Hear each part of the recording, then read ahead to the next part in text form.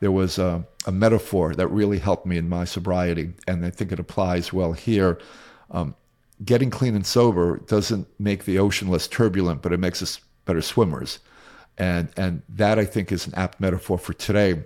We're not putting the genie back in the bottle. We're going to be awash in digital, overwhelming, confusing, complex technologies, AI now driven, and all of that.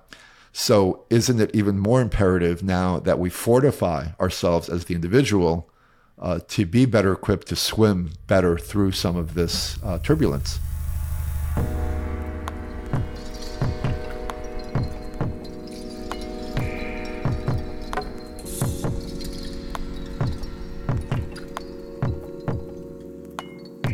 Hello everyone, my name is Stephen Parton, and you are listening to The Feedback Loop by Singularity. This week my guest is psychologist Nicholas Kardaras, a leading expert in the study of addiction, especially as it relates to digital technologies. In addition to running recovery centers in both Maui and Austin, he is the author of Glow Kids, How Screen Addiction is Hijacking Our Kids and How to Break the Trance, as well as his recently published Digital Madness, How Social Media is Driving Our Mental Health Crisis and How to Restore Our Sanity. In this episode, we begin with a short history of Nicholas's own experiences with addiction and how that shaped his understanding of the situation that we currently find ourselves in. From there, we explore the deeper details and impacts of digital addiction, as well as the ways in which we might be able to lessen its impact and treat this growing pathology. So everyone, please welcome to the Feedback Loop, Nicholas Kardaras.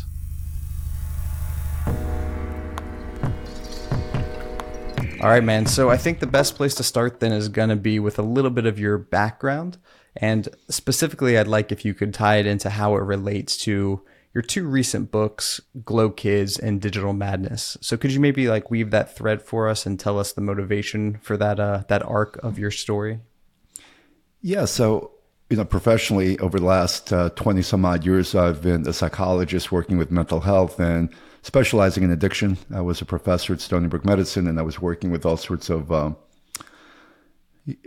let's call it modern day distress and how people were struggling in their lives, everything from existential crises to, the epidemic of depression and loneliness we were having.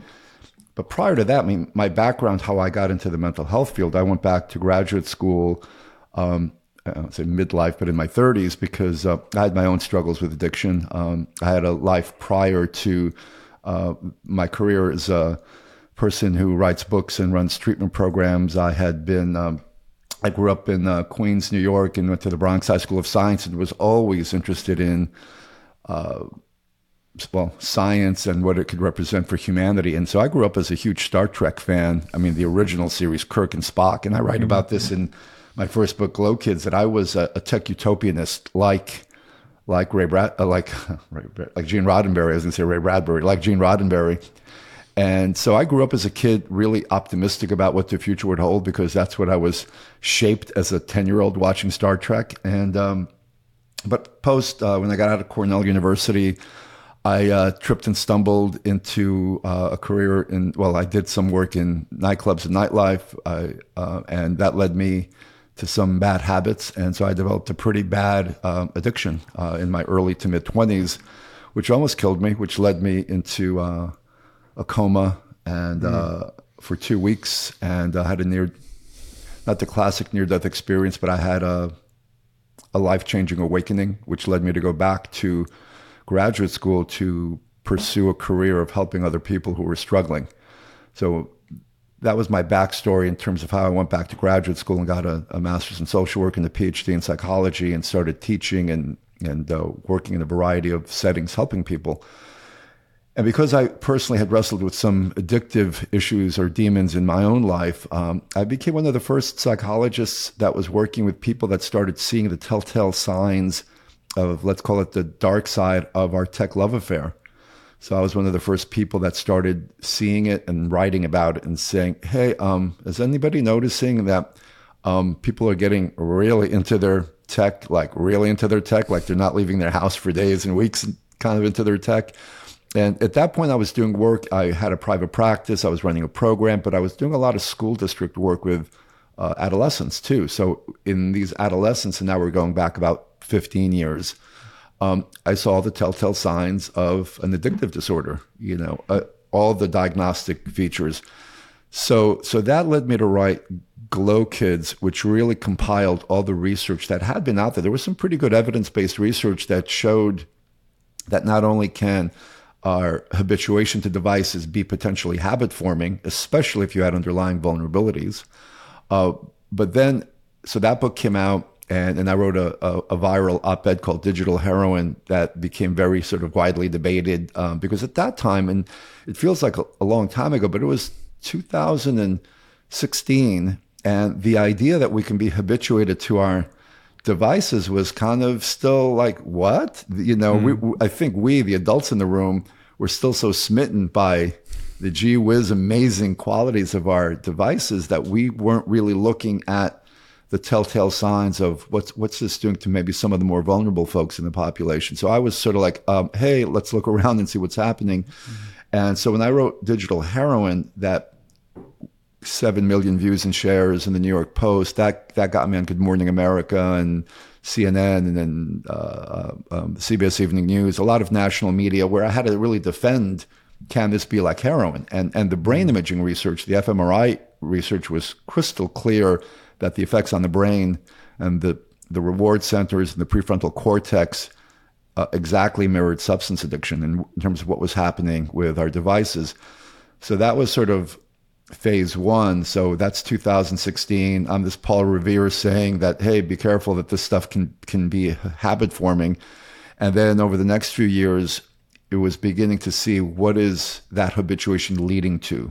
What is the societal price and also the mental health byproduct of that habituation? So now we started seeing, hey, is it a coincidence that depression rates are skyrocketing, suicide rates are skyrocketing, the loneliness epidemic is a thing, deaths of despair has become a thing. The CDC was terming this phrase, deaths of despair, overdose, suicides, and chronic alcoholism. And the other phenomenon, generational phenomenon that I started connecting the dots with was that if you looked at the generational cohorts from baby boomers to Gen Xers to millennials to Gen Zs, each progressively younger generation was getting more and more mentally unwell by the psychiatric metrics. And so ironically, the more plugged in the generation, the more unwell they were psychiatrically, and highest rates of depression, anxiety, self-harm, all the metrics that we measure self-harm were exploding, correlating to our digital age. And so the research started really showing that. So there were those aspects that started saying, not only are we falling in love with our devices, but a phrase that I like to use is, as we were getting mad for our devices, it seemed that our devices were driving us mad.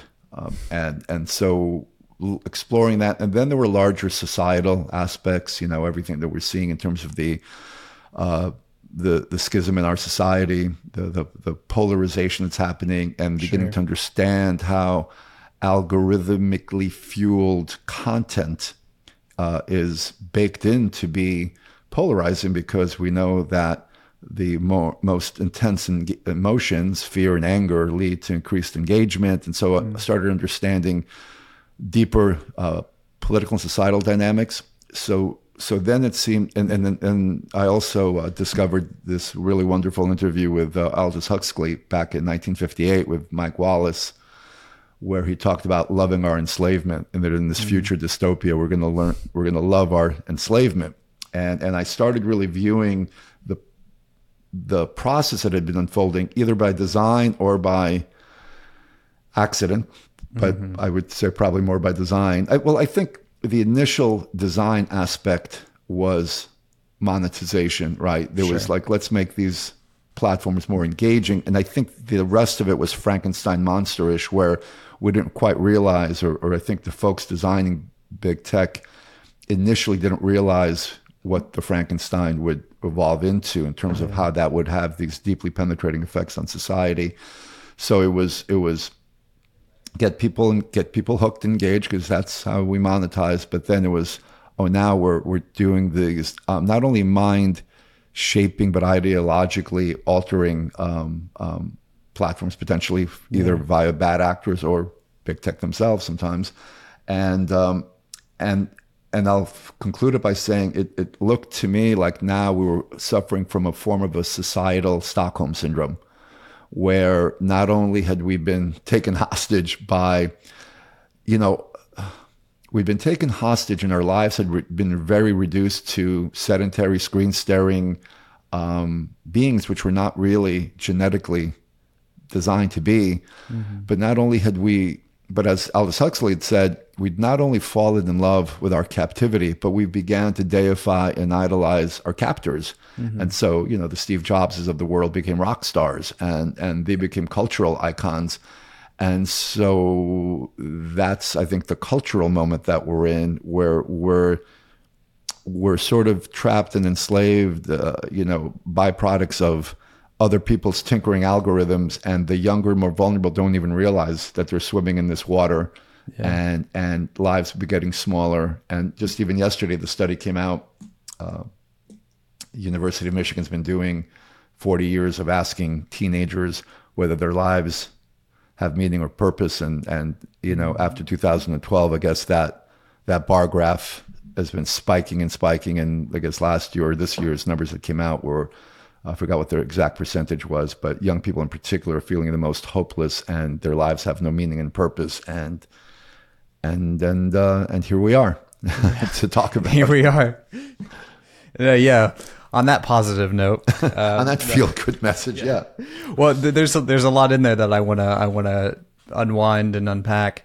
I think specifically, you mentioned your own past with addiction, and that was something that obviously was pre this kind of digital paradigm that we find ourselves in.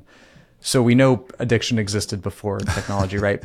But what is it about technology that maybe is particularly pernicious, or that is different characteristically than your traditional addictions? Even if it lights up the same parts of the brain, are there aspects of having it be to a device that has all these other things on it, or something about that relationship that is particularly unique in terms of addiction?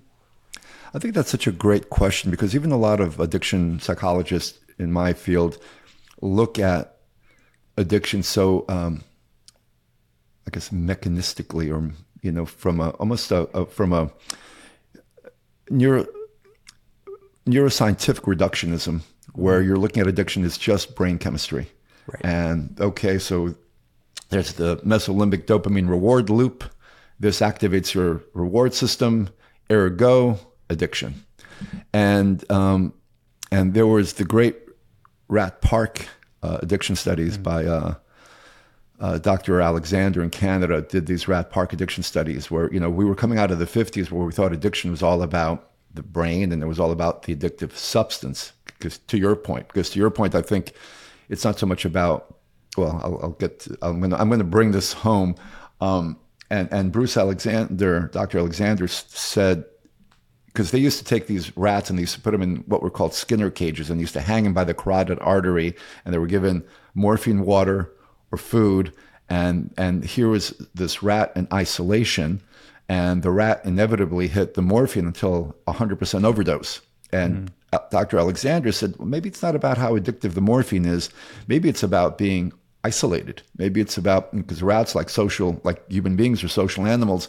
So maybe the larger dynamic with addiction isn't the substance. Let's turn the telescope around, and let's not focus on the substance. Let's focus on what's going on with the rat. And if a social animal is feeling isolated, they're more prone to self-medicate, to self-destruction. And so let's create Rat Park, heaven for rats, where there was all sorts of gerbil wheels, and there was all sorts of socialization. They had sex, they had everything they wanted, and they had morphine water.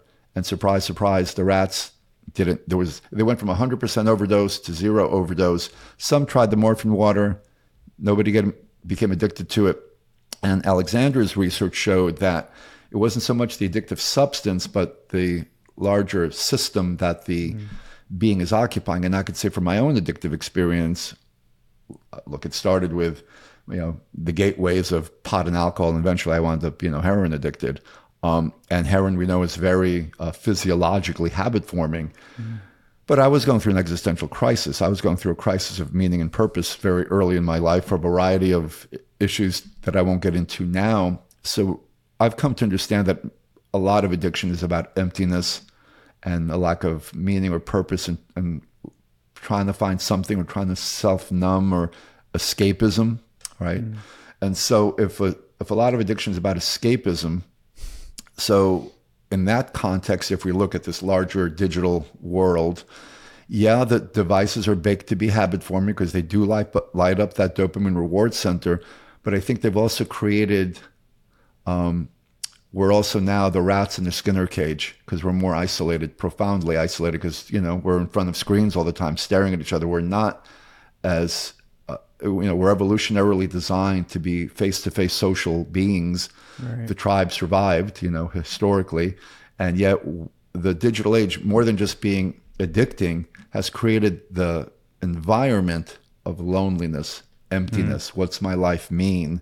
And in that environment, if I'm feeling lost and empty, especially if I'm a young person, and then I'm doom scrolling, and then I'm seeing how horrible the world is, and this information overload of doom scrolling, and I have a readily available escape button, and I can get lost in digital escapism, whether it's gaming platforms for young men, or social media, or chat rooms. It's built-in escapism in a way that was much more complex in my day, where I had to find, dealers and things and all those things that made it, there were more hurdles to access my numbing and my escapism, where today the escapism is a push button away. So I think more than just looking at the dopaminergic response of the devices, it's looking at the ecosystem that's created that makes people feel empty today, because that's what people are talking about. They feel more alone and empty, which was counter the narrative that we were all sold on social media. We were told social species, social media should be like chocolate and peanut butter. It should be wonderful for our species. And yet, instead of our mental health going up, we spiraled down after the advent of social media specifically. Yeah.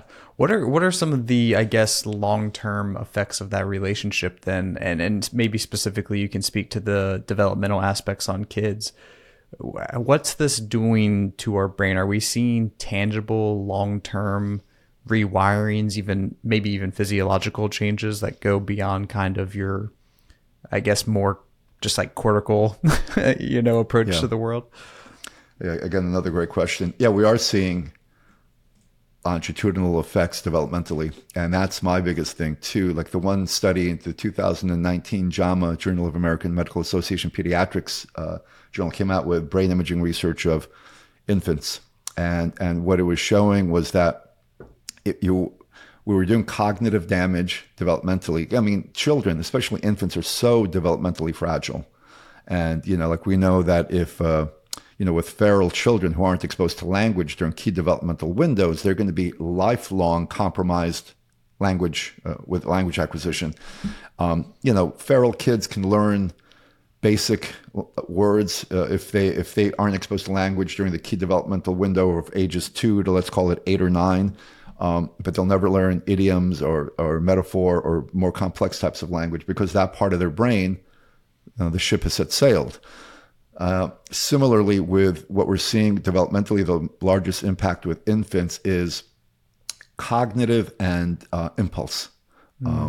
So attention, our ability to attend and not be impulsive is also a developmental window. And so the best thing you could do developmentally for an infant is to have them build things with blocks, hand-eye, where they're actually doing things. But if you're overly stimulating a child, they become stimulation dependent. And so then you're essentially, what you're seeing, that part of their brain that's devoted to not being impulsive in the prefrontal cortex, we're priming infants for highly impulsive behavior. And the problem with impulsivity is it correlates with a lot of other issues lifelong down the road. Impulsivity is the cousin of addiction. Impulsivity is the cousin with a lot of other types of issues. We know from decades ago from the marshmallow test, some of people might remember, right? Hey, little 5-year-old, here's a marshmallow in your hand. If you don't eat it today, we'll give you 2 tomorrow. So the ability to delay gratification, which was something that almost no 5-year-old could do, but as they got older, 7, 8, 9-year-olds oftentimes we're able to say, oh, you don't say 2 marshmallows tomorrow. I'll delay my impulse to have this marshmallow. That was one of the best predictors of lifelong success. And now what we're doing is we're querying that process with infants. We're priming them for impulsivity, which is not going to serve them well. And that JAMA study also showed their cognition was being adversely impacted. So their language acquisition, all aspects of cognition were being compromised.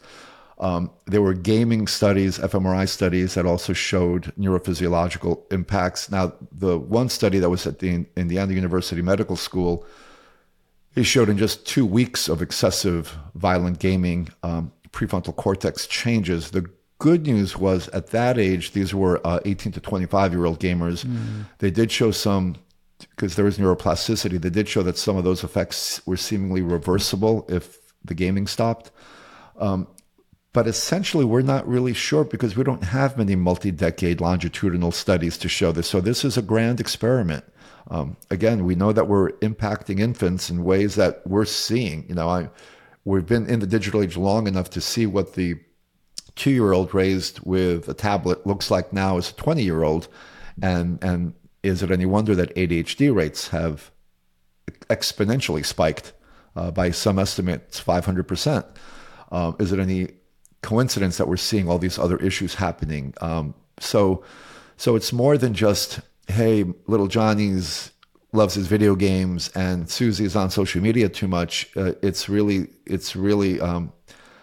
mind shaping. And the other part that we're seeing now with social media is because of social learning theory and social contagion, we're also seeing, I write about this quite a bit in Digital Madness, the digital social contagion effects, where people who are unwell and are performatively unwell are getting millions and millions of views and followers, everything from the TikTok Tourette's phenomenon to dissociative identity disorder to borderline personality disorder, all seems to now be exploding at the same time that we have influencers that are espousing these psychiatric issues. And then I've watched some of the influencers, and I would question whether they authentically have the disorders or whether this is a way that their brain has associated that I'm getting more likes and followers, the more performatively I may be acting. Yeah. So we have that as another dynamic that's also contemporaneously happening. Do you see a negative consequences from that standardization that is taking place from those kind of contagions and trends? And for instance, I think of the opening of your most recent book where you talk about your father and his candor, and specifically, I believe you mentioned that he talks about how this technology is very mundane and frivolous, and it feels like in a sense we're all kind of converging towards that mundane and frivolous in a way, because if that's what gets you likes or followers, as you said before, we're social animals, we will go in that direction. But that feels like that starts to open that door towards the lack of meaning that you talked about before that leads to addiction. Is that kind of a connection that all kind of comes together? Yeah, I think so. I think we've the increasing frivolization, let's call that a new word, let's coin that. But there's a frivolity and there's a superficiality that's happening there where the coin of the realm is likes and followers. And, look, I've got 16-year-old twin identical boys.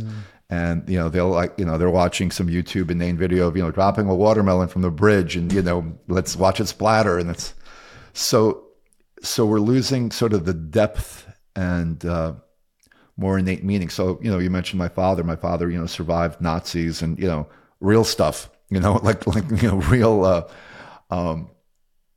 trauma with a extra capital T, and so when you come from that world and you're looking at sort of the people that are, constantly taking pictures of their meals to send, and there's sort of like this frivolity that's happening, I think by definition, then you're creating an emptier existence, right? And because I'm a psychologist, that I ran a program in East Hampton, New York, for many years, where I dealt with some very successful, hedge fund billionaires and very successful people, and they were suffering from a crisis of meaning in their lives because they had climbed the monetary mountain, and then said, "Now what?" Because they had made money their god. and then realized, it's the old cliche wound up being very true. I saw it in firsthand Technicolor that money doesn't buy happiness. And so when frivolity becomes king, or likes and views, and it's this very superficial thing, by definition, you're stripping away our deeper, more innate human meaning, deeper issues. That's why I talk about things like philosophy as being the antidote to some of that, because philosophy digs deeper and tries to sort of peel back layers in more meaningful ways. Can we dig into that a little bit? Because I think you actually put forth the idea of an ancient blueprint with these ideas of classical philosophy that encourage resilience, critical thinking, and sanity-sustaining purpose. What do those wonderful words mean in terms of giving us a solution? Well, having run specifically our treatment program in Austin, we're one of the few treatment programs that specializes in treating digital distress or people that are struggling with, and I don't like to compartmentalize things, because, young people 25 and under right now are struggling with their mental health in more than ever in the recorded metrics of mental health, psychiatric history. But a lot of them are comorbid with there might be issues with their technology, and there might be also self-medicating with some cannabis, and they might also be depressed and anxious. So in this perfect storm of issues comes a young person who's not thriving, and they're stuck in the proverbial basement, or they're self-injurious. And what I've noticed, that young people that have been raised in this cauldron, this digital cauldron, are coming out the other end. And remember, I was a professor in the graduate school for 10 years, and I was seeing each increasing cohort was getting more, for lack of, and it may not be politically expedient, but more fragile. Mm-hmm. Young people were getting less and less able to handle the slings and arrows of everyday life. And those slings and arrows now started becoming not just capital T trauma, now became little t trauma, now became language became challenging. And we know the stereotypical safe spaces trigger warnings phenomenon, which Jonathan Haidt has talked about, mm-hmm. Where university campuses started really viewing language now as harm and needing to protect people. Now I come from a psychological model where I talk about a healthy psychological immune system. And like we have a healthy biological or viral immune system, you have to be exposed to germs to be able to have a healthy immune system. A person needs to be exposed to adversity and needs to be exposed to certain dissonant things to develop their psychological muscles or immune system. Mm-hmm. We've bubble wrapped and overly protected and helicoptered so many of our young people that have been going through this digital cauldron that by the time they land post-college, like many of the clients that are coming into my program, they're entirely ill-equipped to handle life. They have, so use the words resilience, grit, and critical thinking are the three ingredients that I see lacking. And it looks like, to me, they're functioning on what we call an emotions economy, because that's the economy that functions in social media.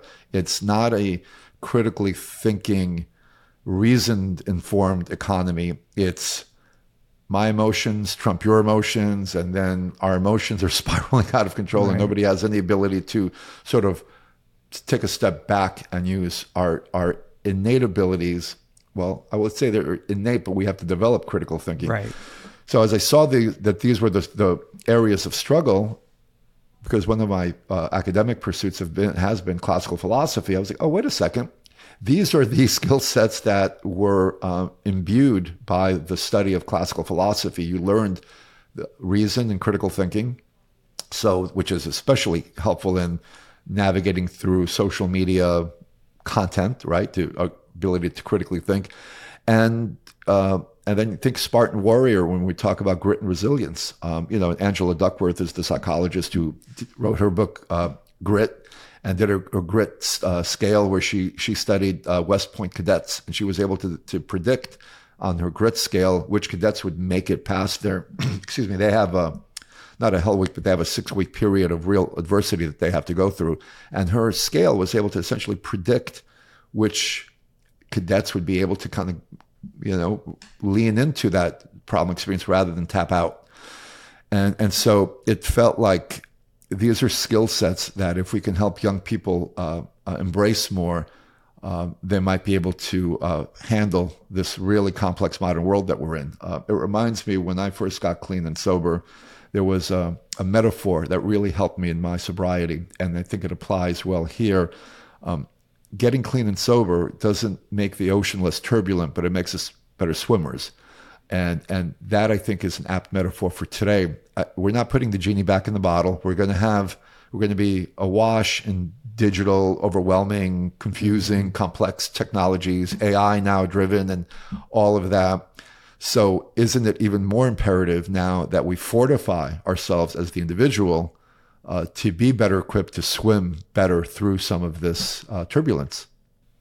Yeah, can we get into some specifics about maybe what somebody might go through if they came to one of your retreats? Or I don't know if you do digital detoxes, but I guess can we kind of zoom down a little bit from the classical philosophy high level and maybe look at like what are some tangible things that seem to help people on at a real, day-to-day level? Right.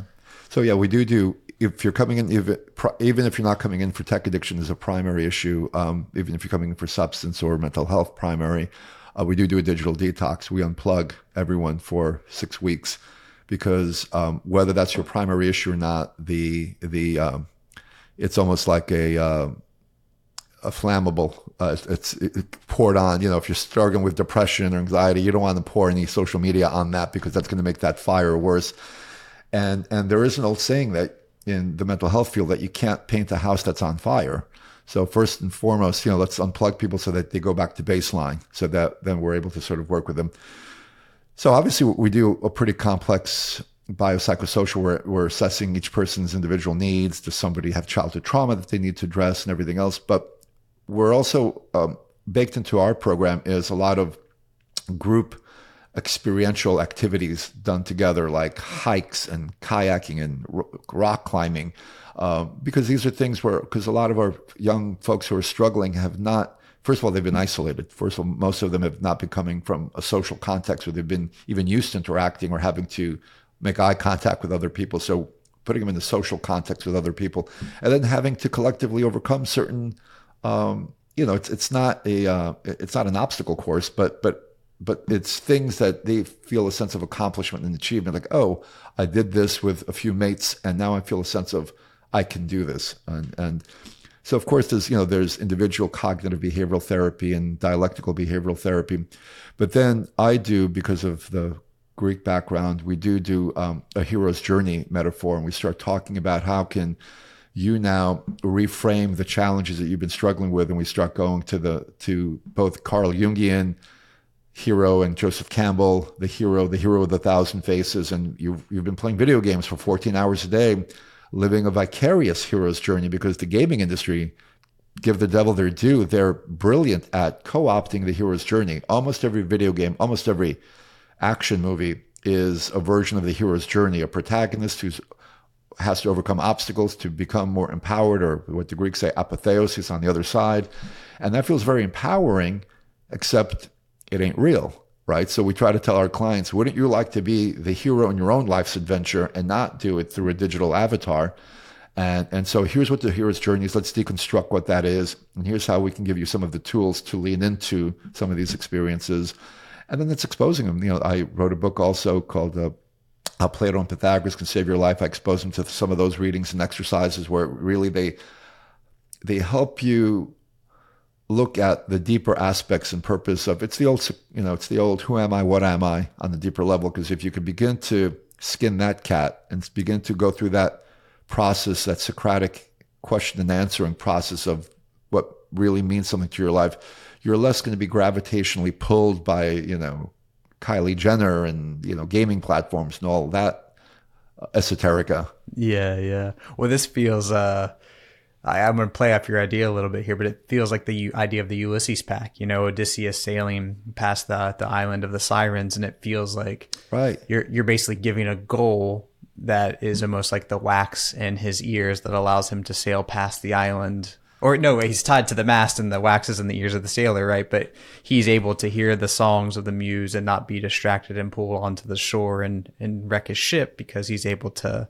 he's tied to the mast. He has a goal. He used his self control before he got into the situation to give him the power to move through the challenge. I borrow that because that's right. That's a perfect example of it. And well done. It's exactly right. I've borrowed it from elsewhere. So, I mean, it's an idea I think we can all benefit from, right? And I guess to that point though, it feels like something that we can say here that's useful for anybody, even in a non-clinical, non-retreat setting, then is really focusing on maybe outdoor activities, being with other people, setting goals that help you focus and set aside distractions. Are these fair things that we can kind of prescribe for the average person? Yeah, and let me add one other thing too, because part of what I'm working on too, I had testified for the state of Florida. It passed the social media. It was a bill, now it's a law. Governor DeSantis signed it into law 2 weeks ago, and I was one of their expert witnesses on. They're going to eliminate social media on all school computers K through 12, but the kids still have their phones. So know how it's well intentioned, but whatever. Small wins where you can get them. But part of the other thing that they're advocating is, or that law mandates, is digital citizenship curriculum for students K through 12, and I think this is critically important. And I've been working on that as well because you can forget the adolescents, but now, the 12, 13-year-old. Because two characteristics that we haven't talked about was ethics and compassion. Because every school does. I do a lot of school district work, and all these schools want cyberbullying programs. How do we eliminate cyberbullying? And again, turning the telescope around, stop focusing on the cyberbullying, but the cyberbullying is a byproduct of young people who are not acting either ethically or don't have enough compassion. And so how do we nurture that? How do we build, forget a good digital citizen, how do we build a good citizen to be more compassionate, ethically correct? Because you don't really often hear that taught. You don't even hear the word ethics in the public school arena K through 12. I mean, people might have to study it as some obscure thing, but this is another thing the ancients talked about. Things like honor and things like compassion and civics. Richard Dreyfuss, I'm reminded years ago, Richard Dreyfuss went on this all-out campaign to try to have civics reinstituted back into public school curriculum. So I think if you, in addition to what we talked about, started adding ethics and civics and compassion and those concepts, and you started trying to bake those into the curriculum of younger kids, then they're going to be also better fortified and able to navigate this world as they grow up. They won't be cyberbullies because they're going to be hopefully walking this walk of more appropriate human beinghood, for lack of a better way of saying it. Yeah, what a shame that we don't do that. It seems like such an obvious move in the right direction. And building on that, I guess, now that we're talking policy, would a fair policy suggestion for you be one that's going around right now, limiting access to social media for people until they're like 16 or something? Do you think that legislative practices like this, where we keep kids off social media, are ones that we can and should do, or is that an overreach of power? It's interesting because I'm with the work that I do, I'm oftentimes embraced by both the left and the right, and reviled by both the left and the right for different reasons. Because if we're talking about sort of defanging some of the more negative aspects of, let's call it big tech, so the right will accuse, so you get attacked on the one side because if you start talking about any kind of guardrails, then you start, then the right's concerned about things like censorship, and then the left is concerned about, they're concerned about, bad actors that are manipulating stuff. So we need more governmental guardrails. And I think one overall prescription that I embrace, because I have been working with some congressional legislators as well, because everybody's trying to find out legislative solutions right now too. And I've been working with a couple of congressmen's staffs on this. I think the adults should be the adults, because the one thing that troubles me, and I'll be candid, I don't know where people stand politically, disinformation, misinformation, and I know you've had a couple of guests that are specialists in this, but growing up, I don't remember that being part of the popular parlance. I don't remember people being concerned. I honest to God, I can't remember the word disinformation being used more than 5 years ago. And I know that it's a 1950s Cold War era Soviet concept, But we've had the National Enquirer and weird sort, obviously, faulty media. But I think there was a sense of like in a free society, you trust the individual to discern whether, I remember, seeing Enquirer covers in the supermarket as a kid, Bat Boy, whatever from Planet, Yeah. whatever. And conversely, I'll say like I grew up as an Art Bell fan. I don't know if you know who Yeah. Art Bell. So I was a lifelong insomniac. So I'd stay up late at night and I would listen to Art Bell. And Art Bell would have everybody from Michio Kaku, legitimate quantum physics PhDs, to Bigfoot hunters, right? And I remember, God bless him, he's passed away a few years now, but he would say, I'm going to put guests on my show and you, the audience, determine whether you find the merit in my guest. I'm not going to not have someone on as a guest. So Art Bell didn't have a disinformation police that said you can't have that guest on because he's spreading false rumors about. Right. Now, I get it. This was before the age of weaponized social media. But what concerns me is the overreach the other way, because we always talk about bad actors manipulating social media. But, with all due respect, what if the bad actors are the big tech entities? What if they're the ones who are acting in ways that... So I've always felt that the adults over 18, that it shouldn't be a filtered process, that the guardrails should not be there, but we should guardrail the vulnerable, kind of almost like a COVID strategy. Like, I don't think we needed to maybe necessarily in hindsight of quarantine everybody, but maybe the more vulnerable needed to have some more attention. So the kids who are more influenced and shaped by some of this content, let's guardrail them. So exactly right. No social media before 16. But then once you get further into your humanhood, we trust you to figure things out and to be able to discern things and to be able to use things appropriately, just in the same way that we, don't let 7-year-olds drive cars, but once they get to a certain age-appropriate level, they're able to drive cars and use technology appropriately. I think a similar model should be used. Yeah. Are there other things then that you would recommend, or ideas that you've been flirting with that you think could be helpful to navigate this, whether it's smaller scale or maybe something on a large scale, institutional governmental policy level?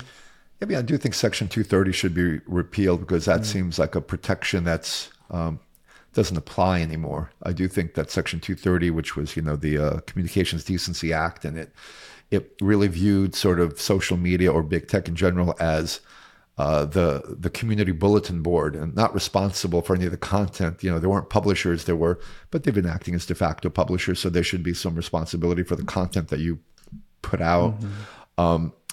And I do think to some degree, when we talk about monopolies and we talk about, too big to fail kind of entities, I do think, the way of, telecommunications from the Ma Bell to the Baby Bells, that there were certain companies that had monopolistic tendencies, which certainly we've seen some of the companies have had. I've written in Digital Madness where I've looked at some of the business strategies of everyone from Facebook, now Meta, to Microsoft. They've been and to Amazon.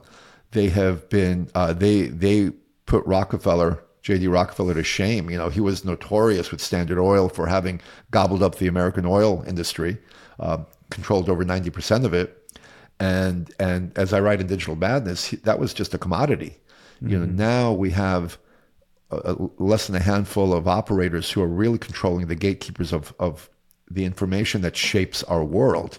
And should that be held by such a small cadre of individuals? And so do we need to start looking at defanging that and sort of breaking up big tech in a way that I think makes them less monolithic? And I think, and I talk a little bit about like Lena Khan, who's currently the head of the FTC, but she had written this seminal work when she was at Yale Law about monopolies and how the evolution of, she looked specifically at Amazon, and it looked at how the antitrust law had evolved over the last several decades, where it went from protecting an industry. Antitrust laws used to protect an industry from unfair, the level playing field, to now it's consumer-based. And the consumer-based aspect has, while it may be getting the Amazon buyer the best prices that it possibly can, they've created the now environment for potential monopolies where Amazon has gobbled up all the competition. And the consumer benefits, but entire industries have collapsed. Yeah. So I would like to see perhaps, revisiting antitrust legislation and seeing, because, what's happening now, the big tech scions go in front of Congress every 2 or 3 years, say, we're sorry, we'll do better. And not much happens, let's face it, because they have some very strong lobbying muscle as well. Yeah, I'm going to push you a little harder here to come up with one more potential solution, I guess. But I like with this problem, because it's so complex, to ask this question. If you had a magic wand, what are kind of the things that you would address that kind of get at the root of this, right? What are some of the things that, whether it's legislation or cultural zeitgeist, anything at all, if you could just wave a wand, what are some of the changes to our society, our culture, our laws, our policies, whatever, that you think would help move us in a direction that would be beneficial? Yeah, that's a great question. Again, you can't legislate behavior, right? I mean, we know that from Prohibition era times, people are going to do what they're going to do. If I had a magic wand, I could change the cultural zeitgeist, to make it less consumerist and less frivolous, and, because that's what I fear is happening. Like, we're losing that, I said before, our humanity in the most profound way. And that's why I'm saying, if we can run an IV into not the body politic, but the body human of that ancient wisdom, I think that can help them create not only more resilient young people to manage this, but, before I was talking about ethics, and I've talked about this in my book, even with what's happening with some of Ray Kurzweil's work with the singularity is near, and some of this, there's sometimes, because ethics haven't been often coupled enough with some of scientific innovation, right? From Oppenheimer on down, right? We have really smart scientists playing around with stuff, and sometimes there's a shadow aspect to that, and too often we've allowed hubris or just even scientific myopic focus. Because let's face it, so many scientists, whether they're AI innovators or virologists playing around in laboratories with gain of function type of things,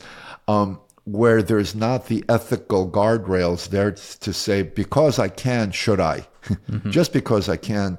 In my book, I wrote the one anecdote from the CERN super collider, where they were trying to simulate micro black holes in the CERN super collider. And the one journalist was asking one of the main people running the experiment, saying, well, there's some theoretical papers that have come out that have said that, potentially we could lose containment in one of these micro black holes, and it could, rip a tear into the fabric of space and destroy the world as we know it.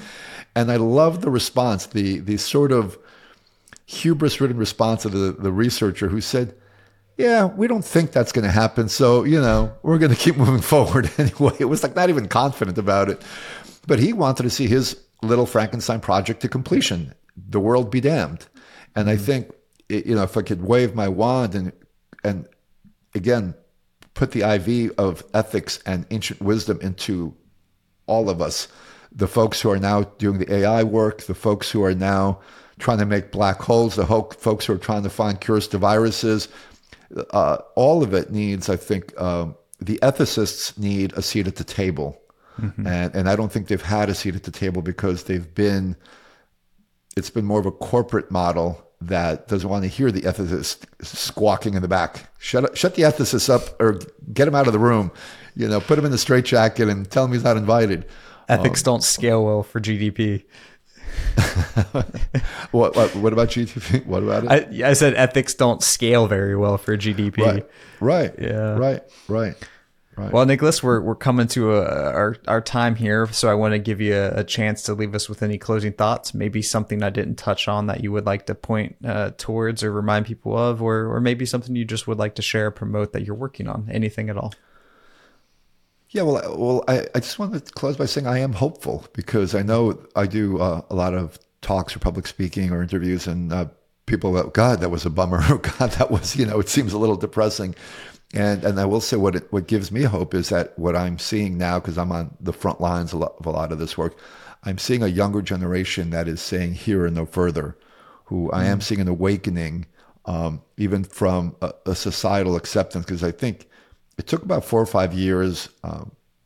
The World Health Organization acknowledged that there's a thing called gaming addiction now. That took 5 years, but they accepted that people can be habituated. But I think there's an awakening that people need to own their humanity again, and I'm seeing that in young people in ways that I've not seen before. There are young people who are now unplugging, who are getting flip phones. I was reading that flip phones are making a big sort of counterculture rebirth in younger people, which those that used to be the kiss of death if you had a flip phone.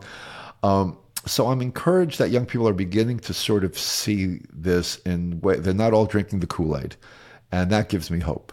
And if I think if people like myself and some other colleagues keep sort of kind of, raising awareness, that eventually we can kind of like just the pendulum can shift back a little bit into a more balanced digital, mindful digital usage. We talk about mindful digital usage, not drunk as sailors digital usage, drunk on our own power, drunk on our own technology, and not really thinking 7 generations ahead or what this is doing. So I'm hopeful.